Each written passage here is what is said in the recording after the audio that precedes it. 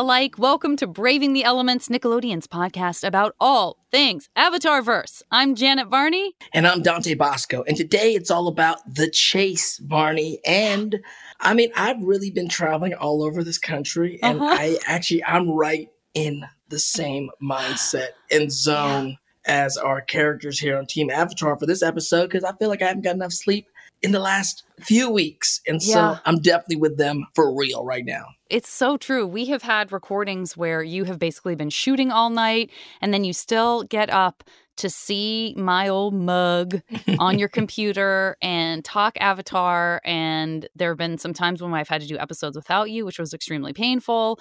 So you're so right. I was like, oh, we're going to do the chase. Wait a minute. This is your life right now. Right. Maybe slightly less stressful than what happens to everybody in this particular episode of Avatar. No Azula coming after me, but yes. Didn't have to worry about Azula. Did not have to worry about Azula. Yeah, I will say too, like if I had not gotten sleep last night, I could relate strongly to many of the very over-the-top expressions that Katara has in this episode. There are some very anime expressions that I feel like I think I do make those faces when I haven't had enough sleep. I'm pretty sure I do. Be very entertaining to see it. Katara, Sokka, all of them are not doing well during this one. Yeah. And there are some great classic over-the-top anime in this one. So I love this episode. And it's coming right on the heels of Zuko Alone, which is in itself another stressful episode. We're just inundating the audience with stress. Book 2, man. Book 2 is very busy and there's a lot of stressful stuff. And you could say this is a pivotal episode. We've got all-night pursuits. We've got a bunch of different characters all kind of following each other. We've got the epic face-off that I know that we're going to take on. But I don't know. I mean, this is a lot. Do you feel rested enough, Bosco? Do you feel rested enough? Let's do it, Varney. But I think we should bring another friend to help us make sure the chase is on. Yes! I am so excited. We are joined this week by the inimitable and fierce actor, performer, cosplayer, and more. Please welcome Erika Ishii. Hello. Yeah. What's up? Welcome to the show, Erika. So thrilled and honored to be here. And boy, I hope you're ready for me to ramble about specifically this episode because I'm a huge Sergio Leone fan. I love Westerns. And so this has like a little sousson of that classic spaghetti Western feel to it. Totally. Could not have a better guest to talk about this because you're so right. It is like heavy, heavy spaghetti Western in such a great diagrams of all of my favorite things, martial arts, Sergio Leone, Avatar, like in these characters. And we're at a point where we're getting like the Zuko arc. It's coming, yes. It's formulating during this whole thing. Oh, yeah. So before we get into it, Varney, Erika, let's start at the beginning. Where were you in your life when you first found Avatar: The Last Airbender? Weirdly enough, it was only a couple of years ago. Really? It's wild. Yeah, because it hit right at that age where I was, too old. Well, no, I was like specifically targeted. Oh, you but I didn't have cable at the time. Oh. I didn't have cable. And so, but I would catch episodes here and there at friends' houses. And I'd be like, wow, this is great. This pulls from all the sort of Asian cinema that I grew up with. And I grew up with anime and but it has this sensibility to the storytelling that's so interesting. But I didn't get that full experience of the arcs, because that was what was unique about it, was that there's this ongoing story and the saga and the arcs that is a lot of sort of Japanese style long storytelling. Yeah. And so I didn't get to see it all until a couple of years ago, and I was live tweeting it as I did it, and people were going nuts because they were like, how have you not seen this before? It is literally all the thing. It's so weird because I feel like I grew up parallel to it and like loving the kinds of things that this was. And so discovering it late in life when I was old enough to appreciate it and when I had like enough different styles of martial arts under my belt to be like, it blew my mind. And, and since then I've been just so obsessed with it and the storytelling of it and the way that the cultures are portrayed and world building building and the character arcs. Oh my goodness. What a special show. There's something to be said for, seeing it as a young person, and then we have people on the show who did watch it as kids who are now saying like, yeah, it took me 15 years to watch it the second time, or, I've watched it every year since then, but only now am I really able to kind of get the perspective that I couldn't have had then. And so for people like you, it's like there's never a bad time to come into it, because you're so right. You have all the puzzle pieces all ready to go. And so how everything kind of fits together in a way that you wouldn't have known if you had seen it for the first time back then. It's like there's no wrong way to come at it, So I totally get that. Oh, I'm learning a lot of things right now as we're watching it right now, Erica. I mean, I was there during the first time. And he was there. I mean, we were there, but you know what, you do a project, you're just doing the project. Did you do group recordings at all, or was it? Yes, as much as we can. Like me, Jack, May, we're together. Michaela, we're together. Mako, Uncle Aaron, Greg, when he replaced Mako after he's passing. We were together as much as we can, unless we were shooting other things. And that did happen. I went off to shoot some films. Other people went off to shoot stuff. And so that happened. But you know how it is it's so many years, and it was a different time. It's like you did the projects. It was animation. And it was fun and it was interesting, and we would geek out about the stories in the studio with each other, but you didn't understand what the show was going to become and all the things you talked about, because you're not really watching it visually. You're just talking story with each other in the booth as you save the world. No visuals, just us talking and loving the story as a story. So over the years, going to Comic-Cons and meeting fans, I was learning about the show and the impact of the show as a reflection from them of something I did, which was crazy. And then now as me and Barney are going through episode to episode and really watching it and really breaking it down, I'm really experiencing it almost, the wonder we talked in the past of watching it for the first time in order. I'm kind of going through that right now. So I understand exactly what you're saying. Also, do you find that it means something different to you now and you identify with different characters? Because I absolutely, when I was younger, would have identified with Katara, just sort of like trying to make it happen and really, serious about it. But now as that I'm older, or maybe even back then, I definitely identify with Azula, which is like for better and worse, just that like absolutely unshakable drive and resolve. And like I remember, in the first episode where she's introduced and they're like, oh, that's like good enough. And she's like, perfect's not good enough. And I definitely can see that. I have a love-hate relationship with Azula for sure. Emphasis on hate, but it's cool. And I do think about it a lot. As I'm watching it over, I think about her a lot. For sure, because Grey Lau does an amazing performance, and the character's she's so incredible. So incredible and so gifted. And there's a thing about being in this industry, as you know, as a young artist, you need to have this voracious drive. And a lot of that drive as a young artist is what gets you known in the world, which gets you success. But if you let that overtake you for your whole career, that's also you have to change. If you do not change. It's a cautionary tale for sure. And that's why, like, I identify so much with Azula, but I want to be Zuko, who does have that same ambition and drive and need to be that hunger, but also understands and, well, I guess, spoiler alert. Foreshadowing report, that he has his priorities straight. He understands the value, why you would want to use those skills, why you would want to have them to protect the people you love, to do what's right. And And Zuko would tell you that she was born lucky and he was lucky to be born. So we're not the same. We're different. See? That's right.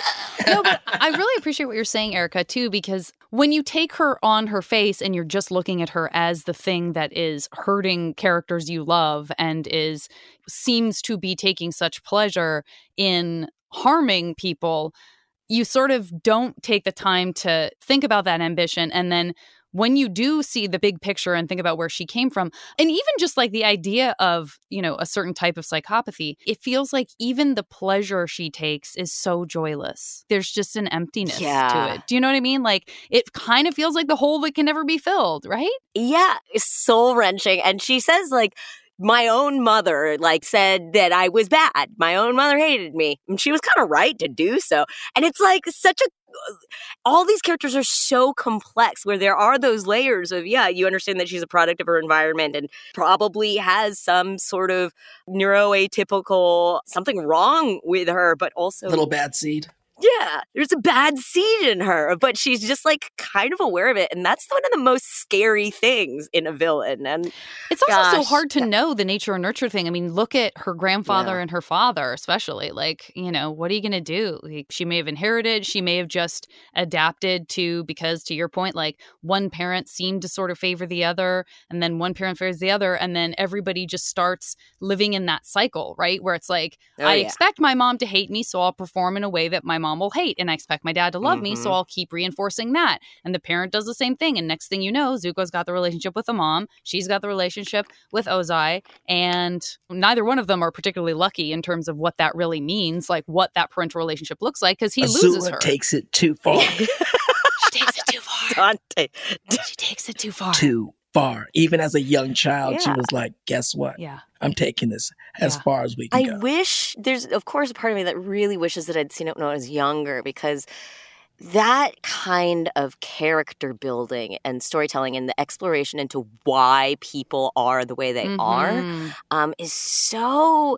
I think it would have just blown my little mind as a child, and because as an adult, I see it and I see how complex it is and how these characters are allowed to be so bad and so scary, but so deep and you understand they're real. They're so fully fleshed out. And I love how looking at any single one episode, even, you still get a little bit of that journey in every episode. Yes, well said.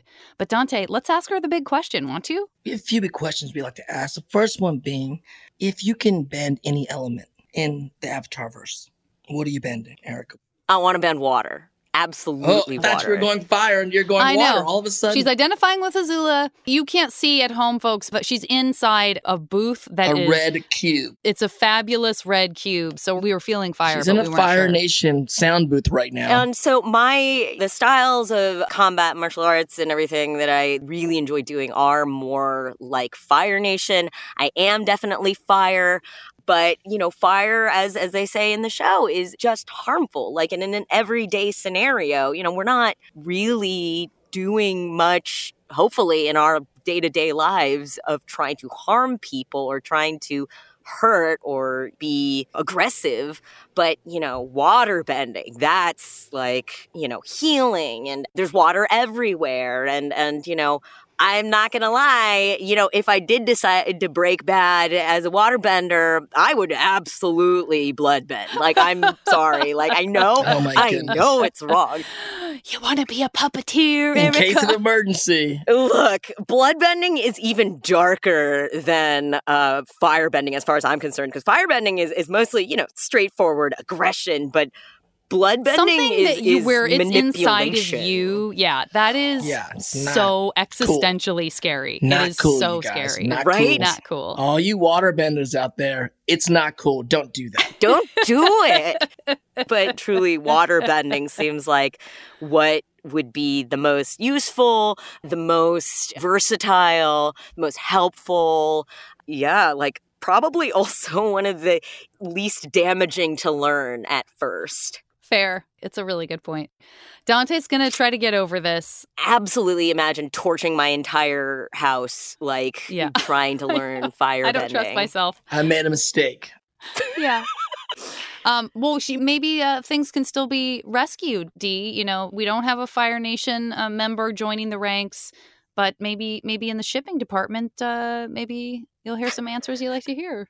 Who do we ship? Who do we ship, Eric, in this Avatarverse? Oh, look, I will die on the hill of Zutara. Zutara forever. There on this hill. Let me tell you We're why. back, baby. There are people that just turned off that podcast right now. Tell us. I'm sorry. Okay, listen, it's the fire and the water. It's the character arcs, and Fire and it's water like makes the steam. enemies fire and water, my steam. It's all there. All the pieces are there and like, look, as I said, flawlessly written show. Incredible. But they should have ended up together. It was there for the enemies to lovers arc, which is a favorite of mine. It was him, earning his way into their hearts, as a friend and as a confidant. It was just their personalities made so much sense together. And I love Aang, but he is a child. She would have to be the mom in that relationship. And I have done too much of that to allow it to happen to my girl. Well said, well argued. Wow. All right, we got to get into this recap. We've teased it out a bunch already. We know that our team avatars, they're being pursued by this strange machine, so they're not able to sleep. We find out who's behind that pretty quickly. Appa is exhausted. Everybody's tired. Katara and Toph are having adjustment issues for that reason, and because it's legit hard to add a strong personality into your tight group. That's fair enough. Aang sets up a decoy to try to steer this machine and Azula away from everybody else. It only sort of works.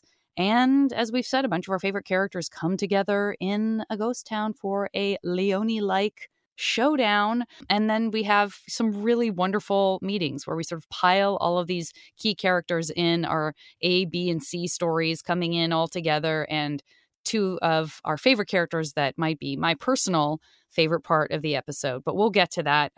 Bosco, why don't you take us away? Get us into it. Let's get the chase going. Let's go. We meet up with Team Avatar in the Earth Kingdom at their campsite in what we think is some kind of a gully, I guess. Fair. And Toph's super excited about the grass under her feet being so soft, which of course is Appa's hair. And so it must be spring because Appa's shedding. While the guys are unbothered by all the Appa hair flying around, Katara's a bit grossed out by it all, and she said she's happy to finally have another girl in the group to be grossed out by things like this. But unfortunately for Katara, Toph is just as into playing with Appa's hair as Aang and Sokka are, and they're making jokes about the beard and the hat, and all of a sudden Shinx comes out with the hairy pits. Anyone? Hilarious. But I also love seeing that because it's just like you see the kids in them. They're going to try to save the world, but every now and then they're just kids playing. But there are other things about the dynamic between Katara and Toph that we start seeing here about work and about just two strong kind of forces want to confront each other, not wanting to confront each other, trying to be nice, it's like a little ping pong thing going on. Toph just doesn't have any of the social graces that Katara is showing at the beginning of the show, but she can perceive danger before the rest of them. Yeah. There's something coming toward us. What is it? It feels like an avalanche, but also not an avalanche. Your powers of perception are frightening. Yes, so she has this danger, and she's right. The team takes off in the middle of the night. And again, like you said earlier, Erica, all this Leone kind of Western stuff we see, like the Butch Cassidy and Sundance Kid, where the horses are following them. We start to see who are these unstoppable figures following and chasing our Team Avatar. And they're in some sort of vehicle. I don't know what that is. What could it be? Janet? I do want to just quickly insert about this dynamic between Katara and Toph. And Dante, I don't know if you experienced this also. Socialized as a girl, my experience comes out so hard in this. It makes me so uncomfortable. It's one of the things where all of this crazy stuff is happening that's so much bigger, quote unquote bigger, so much more scary, so much more tense, so much more life and death. And then when the two girls in the group are like picking at each other, I get like so tense and I'm so uncomfortable with it. And I know that dynamic of like the sort of passive aggressive, we're sort of socialized. A lot of us in Western culture, American culture, are socialized to kind of like, oh, well, it must be nice to not have to do anything. Right. I'm working really hard. Like this weird, the passive aggressive. Jump out of my skin. Well, because they call it out, like really at the meeting where she's like, oh, it's so nice to have another girl to like act like a girl with me, and then immediately we see Toph is not like she's not socialized in that way. Which is, and it's true. It's about socialization. And I'm not saying like girls are this way and boys are this way, but we are socialized to not be confrontational. And that is one thing that Katara is really struggling with in this episode. Yeah. And oh my goodness, yeah, I'm so glad you said it's that. So hard. Because it's true. It's a life or death scenario, but that's the real kind of part of the conflict in the gang.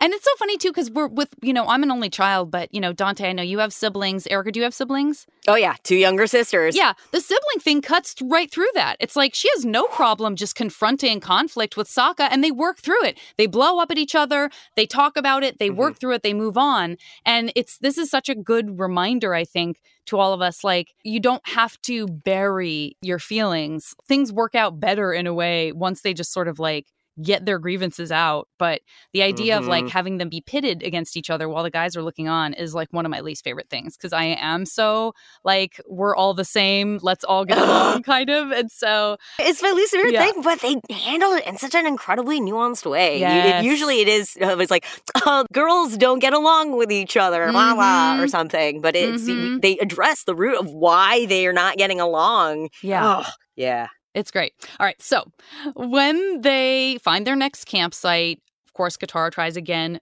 vainly, to get Toph to help. No dice. And Katara kind of snaps, which, again, understood. It's totally understandable. They are starting to lose sleep. That's not helping anything.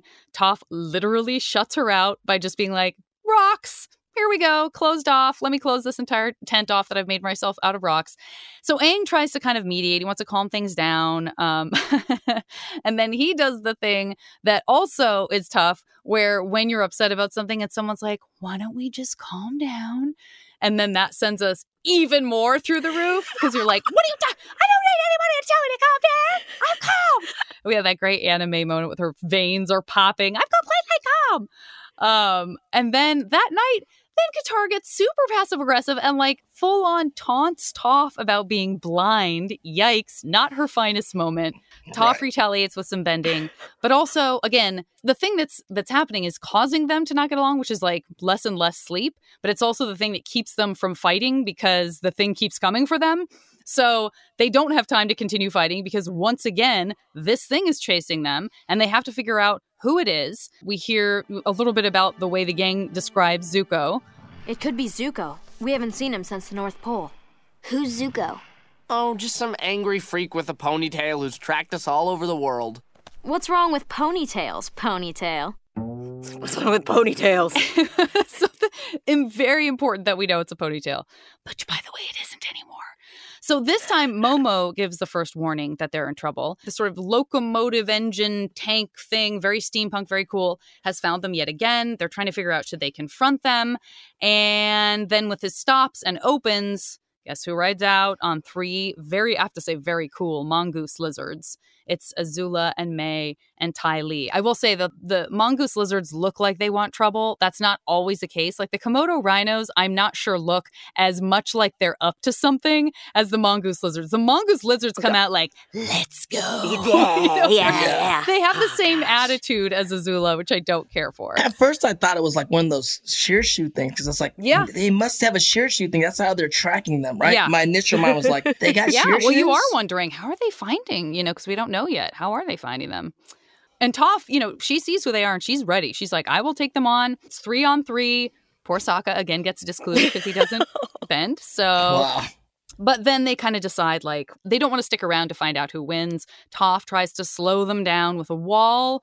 And then Azula just whips some lightning at it. Turns out you can just crumble rock with lightning, which actually is true, because my mom's back wall of her little garden got hit by lightning in Arizona. There are really intense thunder and lightning storms. Lightning struck the wall 15 feet out from her house and knocked a huge chunk of the wall just onto the ground. So, Azula, it's possible. A little fact there. And then Mai is throwing arrows. She doesn't need a bow. She can just throw the arrows. It's fine. She doesn't need to even have a bow. She's not it's a bender impressive. either, and she's pretty good. She could give Jet a run for his money. I would watch a face-off between Mai and Jet, and I would worry for Jet. Mai's pretty gangster, for sure. Jet's so hot. Right? I'm sorry. Now you got that, too. Dante can enjoy Erica's appreciation of Jet, because Dante loves Jet also. He's Yeah. trouble, man. He's such Trouble. a bad He's boy. a very controversial character, Erica. Very controversial character. Yeah, it's true. It's true. Okay, so this is happening. Team Avatar is like, we got to get out of here. We can't deal with this right now. So they leave. And this moment where Azula just looks, again, it's the joylessness. It's like when someone gets away from Zuko is like mad, right? He's frustrated. He feels the angst of that. And Azula just looks like, I'm going to have to continue dealing with this. I don't care for it. But it's just like, the emotion is so cold and it just chills me. It chills me. It's so scary. Right? Yeah, because I understand, rage and passion, but just lack thereof is so unsettling. Yeah.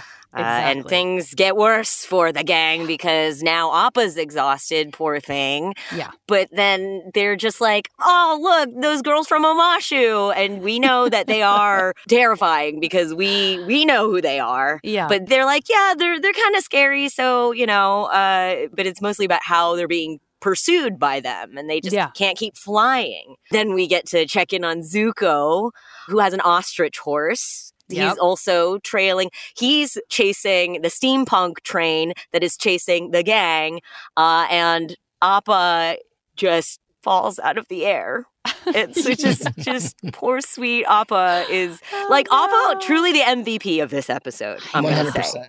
100%. So the kids are falling out of the sky and they're trying to wake Appa up and he kind of rallies in the nick of time to avoid collision, but he's got to sleep. They've all got to sleep. I was thinking in that moment, I wonder if air bisons, they got to have some kind of safety mechanism when they fall asleep where they just float to the ground. We can't just go crashing to the ground. There has to be a mode, a dreamlike mode where you can kind of just drift, slowly drift to the ground. Maybe he would, but it just would have been too late for everybody else because they would have toppled out before that moment. It's you got to train the bison to have the safety mode. That's right. Go into safety mode, take a nap, and slowly drift down. Appa likes to sleep on the ground. He's not great at midair sleeping. As far as we know, Appa cannot midair sleep. Yeah. So they avoid calamity, but he's still down. And Katara and Toph are back at it. They are sniping at each other. And then Toph drops the bombshell that the reason they're getting tracked is because of Appa's shedding. And Aang, who to this point has been the peacemaker, cannot take it anymore. He's like, what? I'm sorry, my flying bison is the MVP and you've been doing nothing. And that's it for Toph. She has decided that she has had enough and she's going to take off. But she was right. They're being followed because of the shedding. It's spring. And Aang feels terrible about this. What did I just do? I can't believe I yelled at my earthbending teacher. Now she's gone. I know. We're all just trying to get used to each other. And I was so mean to her. Yeah, you two were pretty much jerks. Thanks, Sokka. No problem. We need to find Toph and apologize. I mean, she was supposed to teach him earthbending, so it's kind of a problem that he chased her off. Yeah, but she was acting. She had it coming to her, Toph, a little bit. Because she has lived kind of a solitary life, She's been shut up in the walls of their estates, and she hasn't had to interact. She's totally unsocialized. And she's wealthy. I mean, she's a Bei Feng. Oh, yeah. So she's off because they're not getting along, but it's okay because Aang's got a plan.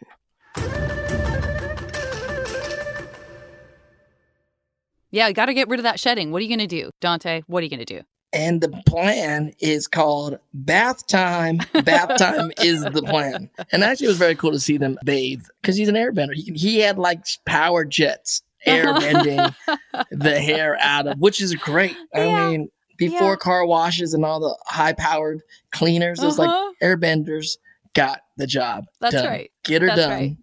and got it done. That's right. And everyone chips in, even Momo. Maybe they solved their first issue, but Aang has another idea. See, Appa's still exhausted, but he figures he can do a plant decoy thing and kind of get the bad girls off the trail. And Toph still is totally on her own at this moment until she meets somebody. And she earthbends something, hits a guy, and who is it? She meets Iroh out of nowhere. Iroh in the middle of the desert. Iroh's here? So good. I'm so happy to see Iroh. It is such a great moment. Iroh provides so many moments of relief in the times that he has come through for Zuko, like when Zuko's about to get on that ship and it turns out like, oh, guess what? Your dad doesn't want you to come home. You are going to be a prisoner. Like, Iroh has stepped in and saved not just Zuko, but other people, including helping the Avatar. Yeah. And so you don't even realize like what a feeling, or at least I don't, until I see him. And then this feeling of relief washes over me like, oh, he's not far. That's got to be good. Like, he's not far from them. Oh, I feel so much better about whatever's going to happen. I just knowing he's around is like such a great feeling. Well, somewhere in your heart when Toph kind of stomps away with a little stank attitude, you're like, she needs a little Iroh in her life. And lo and behold, here comes Iroh. And it's like, this is exactly who she needs to talk to. Yes. But before we can bask in that meeting and that whole thing, we cut to the bad girls themselves, Azula, May, and Ty Lee. And then we quickly figure out we're with them and they're at the place where they see the tracks end and they see that maybe someone was taking a bath. There's some funny stuff about clumps. You get to see the personalities of Ty Lee and May. All of a sudden, they're like teenage girls talking about just things and about whatever. And I was like, that's cute. And so they figured, well, and the trail leads there. The two girls, Ty Lee and May, were like, well, there's a trail, but not Azula. Azula's smarter than your average. So smart. She's smarter than your average, but she looked at the trees. When Appa originally just kind of flew off tired and he hit those trees, I was like, damn, he's tired. Yeah. But little did we know that little clue. Tired little click was a little bit of a clue. So she's like, you girls go that way. I'm going to follow the trail and see where, she figures Aang's there, the airbender, trying to be the trickster he is. Yeah. And she's going to go that way. And so the team splits up. Ty Lee and May head that way, and Azula follows the fake trail. Now Aang's on his glider, dropping clumps of fur. He, too, is beyond tired. So at this point, he stopped in a dusty old ghost town. Can you just hear like, there it is. You hear the tumbleweeds going. I hear it. And he waits. May and Ty Lee are right on Appa's heels. And can they get across the river? Appa's so tired, he makes it. Can we just get across the river? And he's going down, but he makes it, skips through the river, and he makes it right across the river and skids into the ground. Poor little Appa, or poor big Appa. But the mongoose lizards, this really impressed me because he's like, we did, Sokka, like, we got to cross it. We just got to cross the river. So sad. And then these mongoose lizards that are definitely not Shershu because they transform on us and they start running like the lizards that run across the water. These dudes start running 100-yard dash across the water.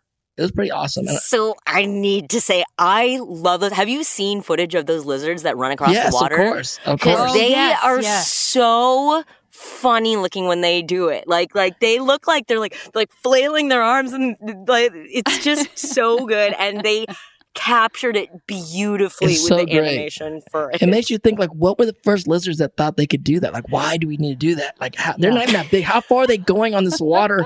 They're like, we definitely don't want to get wet. If we run fast enough, maybe we could run on top of the water for as long as we can. Turns out they can, and they do. Maybe they're just doing it for fun. I don't know. What are they doing? I don't know if you guys noticed this, but I swear the sound that the lizards make when they reach the water, and I know it's D. Bradley Baker, our friend, but I swear shout out to D. Bradley Baker. Sounds like a genius. They have this personality of enjoying what they're doing, and it's like it looks like they have a fun, chuckle. Right? Yeah. They're like like it is the mongoose lizards version of saying like they don't think we can run across the water, but we're gonna show them. Like it's so human. It's true. They had to understand that these humans were relieved that they couldn't catch them, and that take joy in the fact that they have subverted those expectations. It's hilarious, and it reminds me of that GIF of like the bearded dragon that's like, yes, exactly, exactly. So how? I mean, I guess Katara tries, right, D? Well, yeah. So Katara tries to waterbend to stop these guys, slow them down, and she is scared of Ty Lee because you said earlier, like, Ty Lee did something to me where she took away my bending, which for any bender, I'm sure, would freak them out. And so here comes Ty Lee in their cute little pink and red outfit coming at her. And then it's just blades from May at Sokka. These girls are relentless on the back of these lizards. They are scary. And then Ty Lee gets to fight with Sokka and turns Sokka limb by limb into a noodle. Noodles, totally. Noodles. Just nothing And but then noodles. May traps Katara, and it's not looking good. And again, they become this very teenage girls. Like, I thought it'd be more exciting once we caught these guys, but it's like, whatever. It's like they're It's like, so whatever. they're like so jaded. But it's not looking good. But then all of a sudden, out of nowhere, right when we think that the sibling Water Tribe is in massive trouble, none but our MVP, Appa, comes in heavy with his airbending tail and whips these girls super far away into the ocean. The river gets them all wetted up, and then we see Ty Lee and May drying off down the river somewhere. And then, Ty Lee gives a little shout out to the cuteness of was that cute That's or the what? cute moment. Look, I love it. they're still teenage girls. They are. Priorities. And he is very cute. He is and also, cute. Again, like Ty Lee, one of the things that's so fun about those two characters is that they too kind of are unbothered by a lot of stuff. So in their own way, she's kind of always chipper and May's kind of always over it. And so, yeah, of course she has time to notice, like, by the way, that wasn't even that hard to fight all those people. And he's kind of cute. Like, she's just going with it. She's in the moment. I love it. So Azula, we know, has been following these clumps of hair that Aang has been leaving behind. And she does make it to the ghost town. And we do have this very spaghetti Western moment. There's this sort of showdown. They're staring at each other across this deserted dirt street, sort of. And we realize Aang doesn't know who Azula is, which is such a, like, wait, what? Oh, yeah. Like, we saw earlier that our Team Avatar doesn't even know May and Ty Lee's names. But of course, we have become well acquainted with them. So it's interesting to see them not in the know. And this is one of those really crazy moments where you're like, oh yeah, Aang doesn't know who Azula is. This is so crazy. And then Azula does an impression of Dante, which I know. It's great. Gray does really a little impression. good. I caught that. It's good. I It's caught really that, Gray. good. I caught that, Gray. I had to watch it twice really ago. What's good. Gray doing here? I must kill the Avatar to restore my honor. And then she's like, I know, you can laugh. Like, it's funny. Zuzu's funny. He's just so sad. What a sad sack. Let's both just laugh at him. And so Aang and Azula are facing off. And we even see this great close-up moment where we see Azula's mean-looking fingernails. Like, it's just the little touches are so good. And then finally, we get to see what has been happening with Iroh and Toph, which for me is something that I can't wait to get back to. You get such a teaser of it, and then it seems like a long time passes before you get to go back to Iroh and Toph. But we do get there, and it's not a huge surprise that he's made her some tea.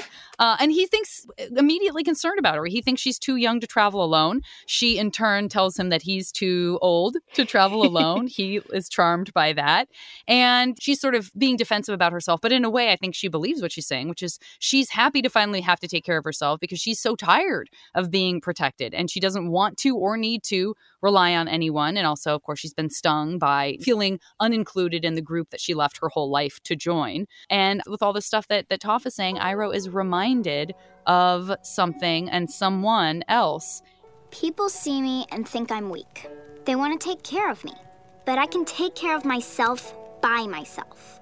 You sound like my nephew. Always thinking you need to do things on your own without anyone's support. There is nothing wrong with letting people who love you help you. Not that I love you. I just met you. And he tells her about Zuko. And Toph is curious about Zuko. And Iroh explains that his way of looking at Zuko is like he's trying to figure out who he is. And then he says, I know he doesn't want me around, but if he needs me, I'll be there. And it definitely chokes me up every time. Again, I'm so deep into this idea of this relationship of Iroh having all this love to give Zuko and Zuko not being able to accept it and fully receive it. And Toph says, Zuko's lucky even if he doesn't know it. And Iroh gives the last very quotable Iroh moment of the episode. Sharing tea with a fascinating stranger is one of life's true delights. And then Toph leaves him with a little bit of a truth bomb of her own, which is... Thank you for what you said. It helped me. I'm glad. Oh, and about your nephew? Maybe you should tell him that you need him, too. Oh, it's so good. I love this exchange. It's a really beautiful exchange, just in terms of what the show is about, because they don't know that they're supposed to be enemies, sort of, so to speak. And they are two strangers that just meet and are kind to each other and are able to provide some outside perspective on the things that are troubling them. Yeah. And both of them, their answers are it's okay to love. Yeah. I know.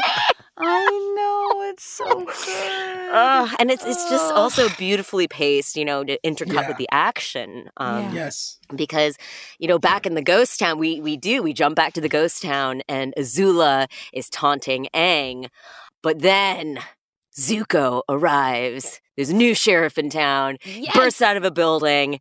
And new haircut, too. Yeah, with a new haircut. It's a very good haircut. And, the more hair he has, the nicer he gets throughout this show. I think you can chart, if you look at this graph that I've prepared, it's like a direct correlation between the amount of hair that he has and how much redemption he has earned. Yes. But he shows up on the scene and Azula says, "Oh, you're here, Zuzu." And Aang actually does laugh at that, because this mortal enemy of his has a cute little nickname.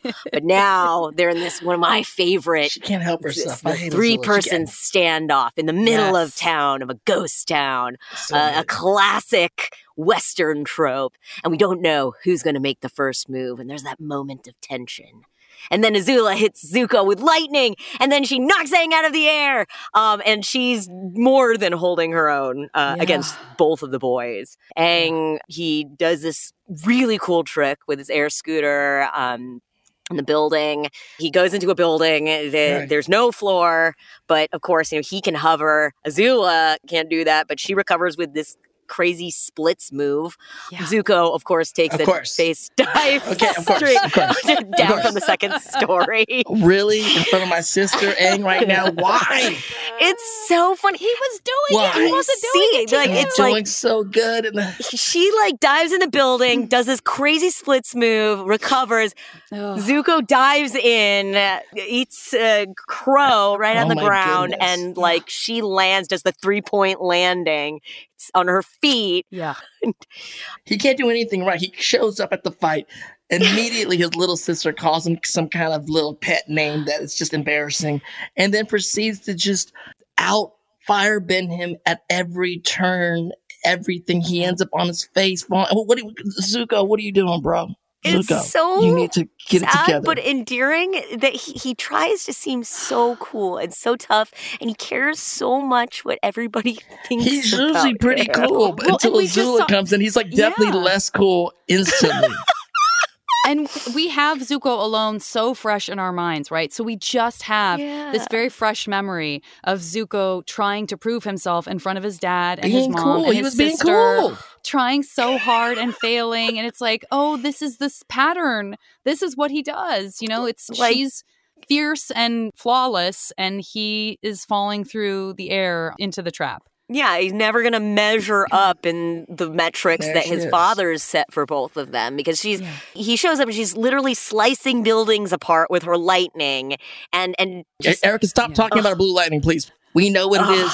Let's stop talking about it. So good. I love her blue lightning. Yeah, and she's doing it to show off. You can see how much she... 100%. That's the thing, as you said, the joylessness of what she's doing, but she enjoys that she can do it. Yeah, it's all she has. I mean, that's where she's put everything she's got. So it's the only satisfaction is knowing, I'm the best at this because I have nothing else. So I might as well try to enjoy this to show everybody how awesome I am. And she blue flames Aang into a building. Cornered. And it's starting to crumble. And she's got him trapped and a beam falls on him. But then, suddenly, Katara to the rescue. Here comes your girl. And Sokka's there. Yes. Here come the water tribe. Right. And then Iroh appears for Zuko. And Toph's there. And it's just, this is the point. Everybody's this is here. The showdown where all of these storylines converge, because we've been watching everybody separately, and suddenly they're all meeting each other, and we see the dynamics play out together. Amazing. And they're all versus Azula. Yeah. Well, look at this. Enemies and traitors all working together. I'm done. I know when I'm beaten. You got me. A princess surrenders with honor. And what does she do, Erica? What does Azula don't make do? me say it. make me say it. She dares to say in the name of honor. That's the thing, is she backs down, puts her hands up, says that a princess surrenders with honor. Then you see the moment where she looks around and she looks for the weaknesses in the group and she realizes it's Uncle Iroh. She's going to hit her own uncle with that blue lightning. She gets him right in the chest. And it's just such a heart-wrenching moment because Zuko, he suddenly realizes what he means to him. It's just, I don't know, as a viewer, I flash back to all of those moments that Iroh has been there for Zuko, and now Zuko has to be there for Iroh. And so when we have that heartbreaking moment. How dare she hits her uncle? She said she's going to do it for honor. And then she hits her own uncle with lightning in the chest.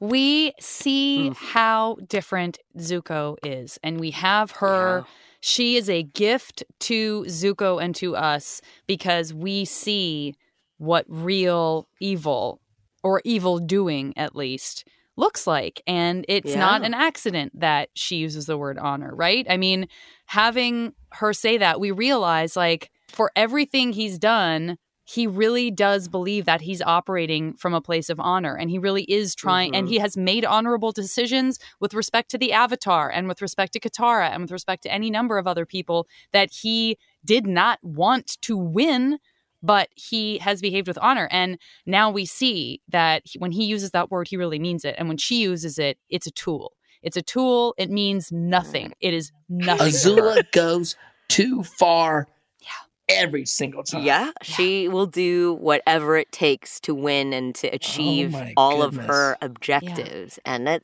there's times I want to see like Azula have a redemption arc. I'm like, I think about that a lot. I guess that. You know, but then in moments like this, you're like, no.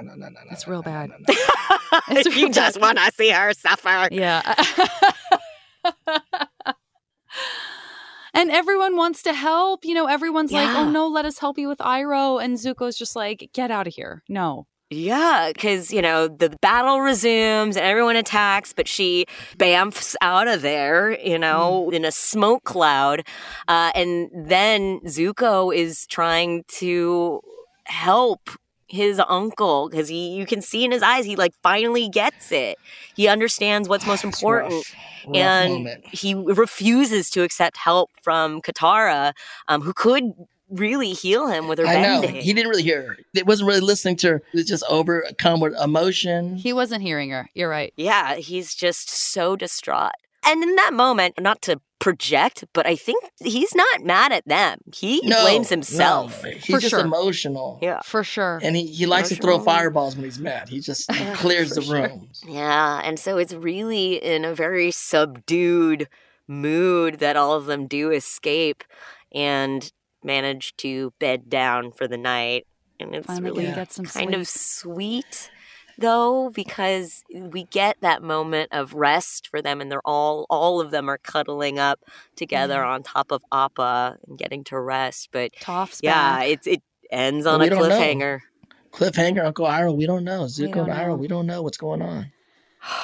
Couple of quick things from a sort of technical point of view. A couple of things that are in the DVD extras that are also reflected in, for example, Avatar Wiki, are these sequences that the designers had to do, the animators had to do. Imagine storyboarding and animating all four elements attacking the same target and keeping track of everyone's movement. I mean, it was hard enough for them as they're imagining designing the face-off between Azula and Zuko with Aang. Now you have everyone there getting involved. So it's a major technical achievement for the amount of stuff that happens in that showdown at the end. Serious salute and hats off, as always, to the animation team for somehow making all of that gorgeous. Amazing. Yeah, I mean, the elements and the creativity with which they use them, and the fact that all of the styles, you know, sort of correlate and really are real world styles, you know, and they feed in so stylistically well into different elements is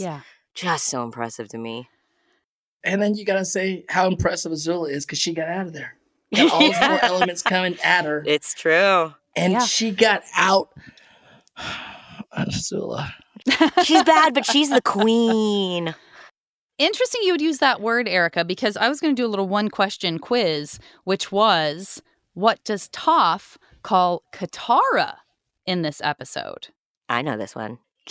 Yeah. Sugar Queen. Yes! The Toph Sugar has the Queen. best insults. Which is like such Sugar a funny... Queen. Sugar Queen. She's like, Sugar Queen. What?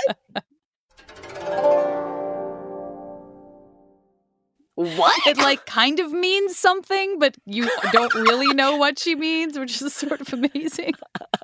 I love when people say stuff and you're like, that's not very nice. What did she mean? I don't know what you meant by that, but now I want to punch you in the face. I have no clue what you meant by that. It's not so much what you said as the way you said how it. you said it. That's right. Yes. That's right. Love that moment. I have to say, again, I'm afraid of them, but I admire the mongoose lizards. Those are kind of our big hybrid animals for Animal Crossing. They were cool looking. This episode. We love our ostrich horse, but, he's an old standby. He or she, I don't know what that ostrich horse is, but it's a good companion. It's been a good and true companion to Zuko since they stole it earlier in book 2. Now, this is a tough one because a lot of a very specific type of bending happens through most of the episode by one MVP. So when we talk about most valuable bending and non-bending moments, it's hard to ignore that Appa is tasked with trying to get, he's working so hard this whole episode.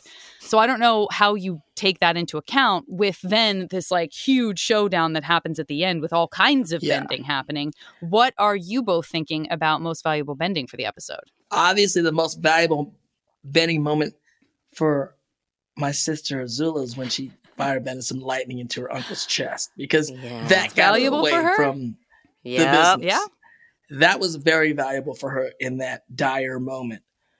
For the rest of the gang, what are you thinking, Erica? What do you think? I do have to go 100% with the lightning to the chest moment, because it's not only valuable in terms of like hero moments. Yeah, I mean, like, I'm not saying it's good. I'm saying it's the most thing. It's like that's the thing that I walked away from the episode caring the most about. Well, it took the stakes to another level in the whole series. We went to like, we're going there. Yeah, exactly. I mean, even in the series, in terms of plot overarching throughout the entire thing, if anything had happened, if anything does happen to Uncle, like I could not.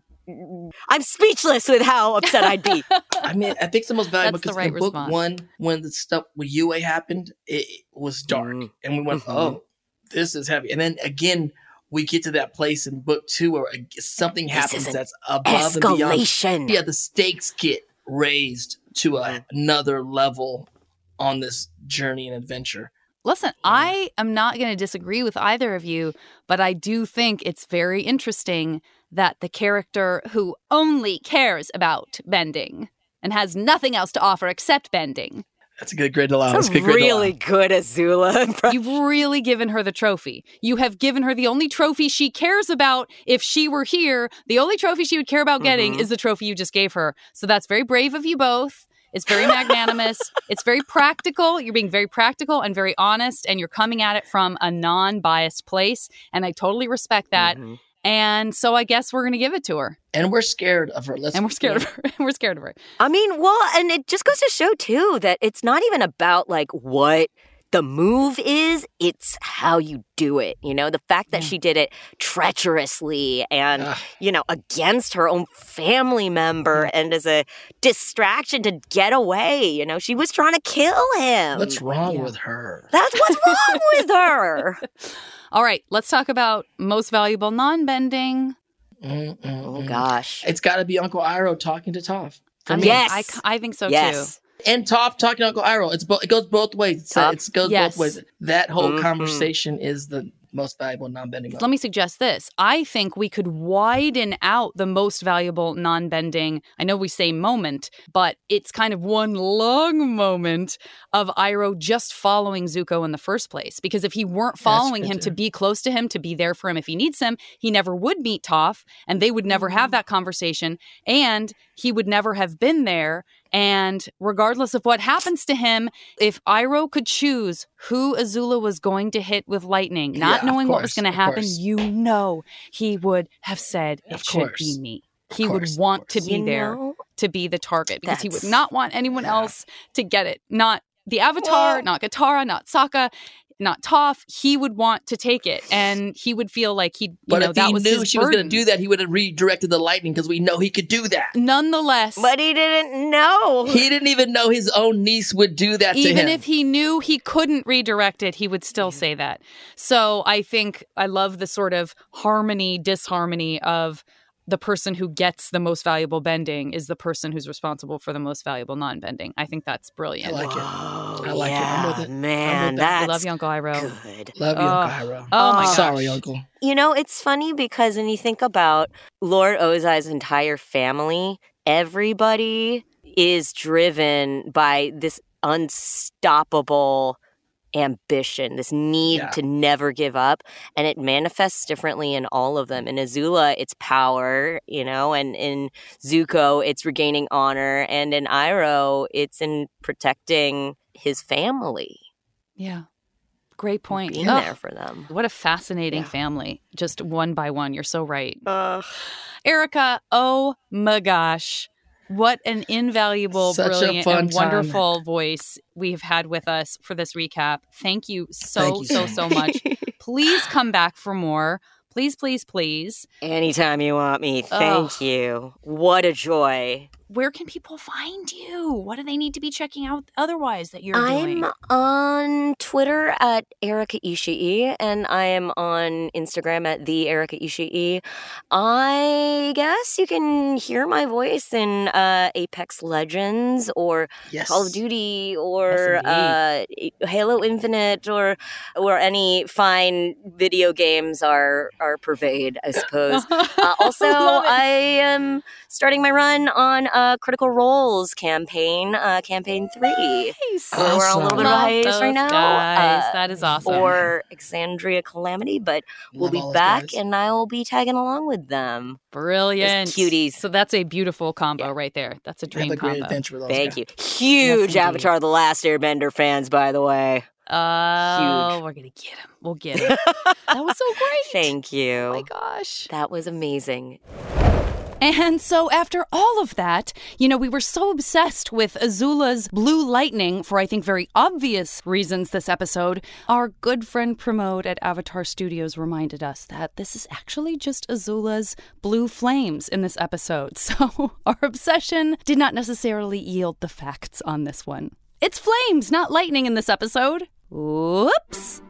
Thanks for listening to Avatar Braving the Elements, and make sure to subscribe and please leave us a review. It really helps the podcast so much, and me and Janet really appreciate it. Next week, we will bring you our Braving the Elements live at San Diego Comic-Con recording that happened this past July with very special guests Jack DeSena and Phil Lamar. You can follow me on social media at the JV Club on Instagram and at Janet Varney on Twitter. And I'm at Dante Bosco on both of those. We'll see you next Tuesday on the iHeartRadio app, Apple Podcasts, or wherever you get your podcasts.